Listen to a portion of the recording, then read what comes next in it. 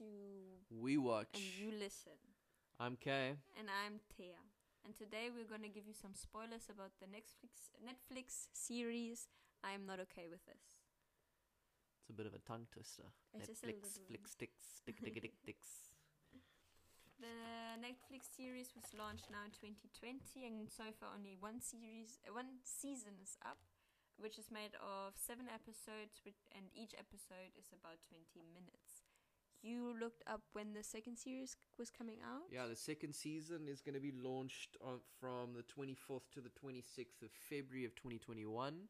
They don't know an exact date yet, so they're giving us a bit of a window to not have us biting our nails for too long. The main actors are Sophia Lillis, which plays the character of Sydney Novak, which goes by Sid. Then Wyatt Oleff, which plays Stanley Barber. And Sophia Bryant, which plays Dina. Sophia Lillis and Wyatt Oleff already played in the movies of the It movies. The It series. So the clown movies, the horror movies, and they were also both in the It's Sia's music video Santa's Coming For Us. So they've already worked together priorly. I did not know that. See, that's when you do your research. Well, just to know that the series itself is, in my opinion, very well made. I mean, it had me hooked at the edge of my seat from the get-go. I mean, I really enjoyed it. Me too, and what I also liked it was different. It was a bit different of the normal TV shows you find now. What people say is that it's a bit of a crossover of Stranger Things and The End of the Fucking World, which are both also Netflix series, if I'm not wrong. Yeah, they're both Netflix series. It's a teen drama that rejects all social norms. That's what I've been reading up. And they also were done by the same creators. There's some of the same writers, I think, in I'm Not Okay With That and The End of the Fucking World. Yeah, it's based... Both of those series are based on comics that have the same name. And then they were written by Charles Forsman. See, I didn't know that. Yeah, that's why I did my research. Now maybe we should go a bit to what the series is about. Yeah, well, the series, you want to take that, or do you want me to take the reins on that one? I can at least start with it, and then you can maybe add on. We'll bounce off of it. Exactly. So the main protagonist is Sid, she goes by. And she lost her father, I think, a year prior, who committed suicide by hanging himself in the basement of their house. She also has a little brother, which I frankly just don't know the name of right now, but... Secondary actor, not important. Yeah, it's more a side character. But they are all in their teenager years, so they're around 15 years old. I think they're all high school. Yeah, they're all going freshmen. to high school, yeah. So they are about 14, 15 years old, and they're going through normal teenager stuff that everybody goes through. So it's like sex, first girlfriend, first boyfriend, and all of that shit. All the high school drama you can imagine. Exactly, which all sucks for everybody. Now, Sid is a bit different. Because of her recent loss, she goes to a psychologist, which tells her to write in a diary. So every episode is kind of the narrative comes straight from her diary and what she writes into it. So that's kind of how the whole setup of the series is. With talking about the setup of the series, it's a little bit weird because normal series, you know what time period they set in. I mean, like in the Stranger Things, it's more like mid-90s, beginning 2000s. This one, you can't really put a timestamp on it. I mean, they're using cassettes still. CDs is kind of non-important.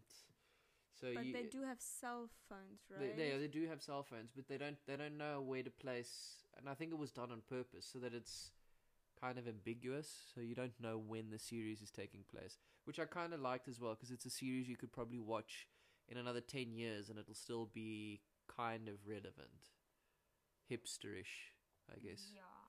It's not a reality kind of show. Like, it can't happen to everybody because it's a bit, how do you say, science fiction. It's sci-fi, a little bit of sci-fi, but it's more of a grounded sci-fi. I found it a little bit more, it's not very fake, it's watchable. It's not like your X-Men or your mutant type deal. Well, when the producers went to Netflix to pitch the show, they said they were going to bring a TV show, like a series, which is a mix of X-Men and Ladybird. Now, I haven't watched Ladybird, but I can see the connection to X-Men with the superpowers and all of that stuff. But this is toned down. I see where you'd say that they thought of X-Men to make the series, but I don't think it is as played up, because X-Men can be quite fake, in my opinion. I mean, I have watched all the X-Men movies, so I know. So exploding heads are not fake to you. But it's not. Spoiler alert, by the way. It's not. It's not that it's fake or not. They don't play up. It's not concentrated really on the powers. No, that is true. But then we also don't know how the next series are going to be, and the next seasons are going to be, because here now she only discovers her powers. Oh yeah.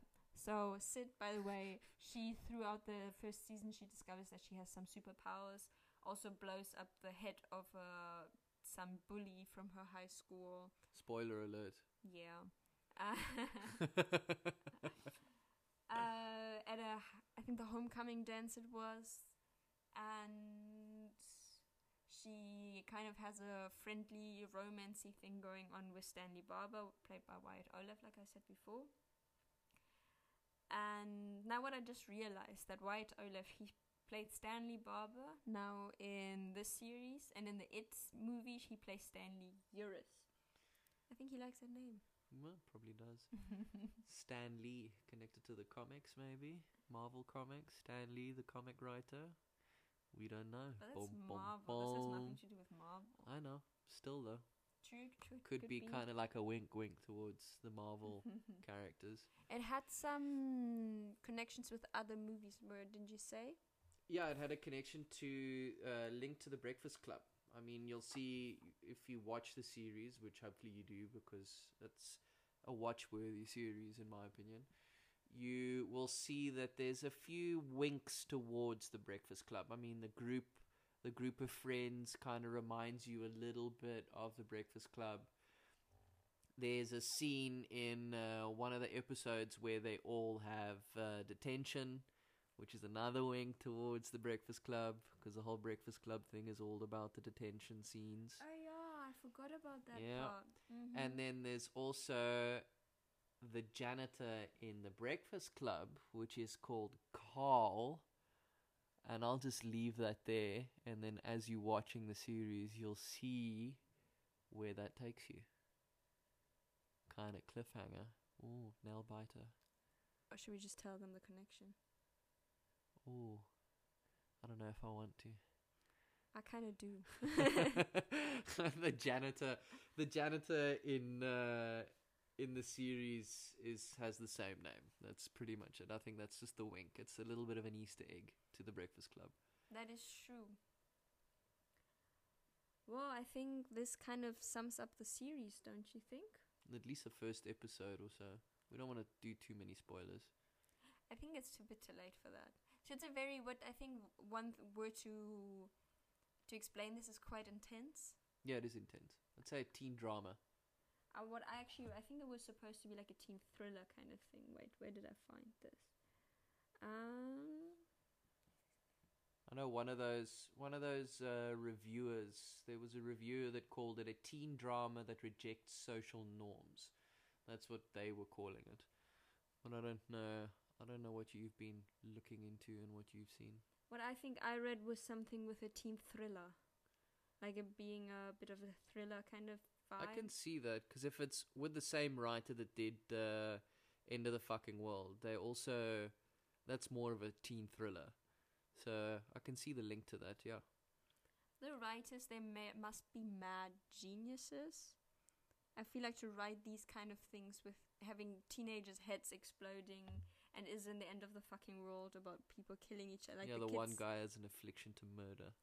You have to be, I think, a little bit mental to write this. But then I feel like a genius.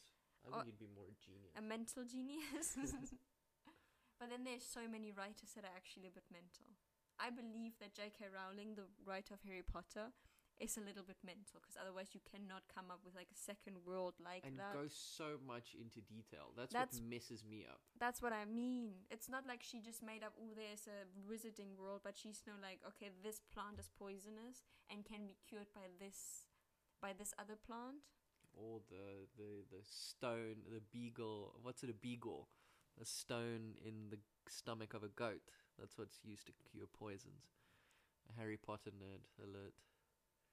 So I feel like most really good writers, they have to be a little bit, don't want to call them mental because that has such a bad connotation, but strange but in a good way, I guess. I guess you could say strange. But mentally brilliant. I think it's brilliant. I think how they can make up a whole universe. I think it's incredible. Yeah, I've tried my hand on writing. Not so good. Yeah, hey. Same. No, me. Gee whiz. Well, I think this kind of ties up the whole thing. We think it's a very, very good series. It's maybe not for like grown adults, more for teens, people that are in the same situation. Yeah. Or maybe even your 20s. Who knows? Yeah. Each one lives their life at a different pace. Since it's very, very rather short episodes, I think it's worth watching. I mean, 20 minutes a day for a week, and you finish the first series, the first season. Yeah, that's what we did. Well, we did kind of 20 minutes 7 times in one day. Yeah, exactly. But hey. So I guess this would be it. And get your Netflix subscription going. Watch it. And we're sorry for all the spoilers we might have put in, or we did put into it. Yeah. Keep on listening. Stay tuned in. And maybe 1 or 2 of you just don't have time to watch the series, so there we can maybe kind of tell you what it's about, and then if people talk about it, you have something to put in your 2 cents. So anyway, yeah. Thanks for tuning in. And we hope to see you next time. Bye.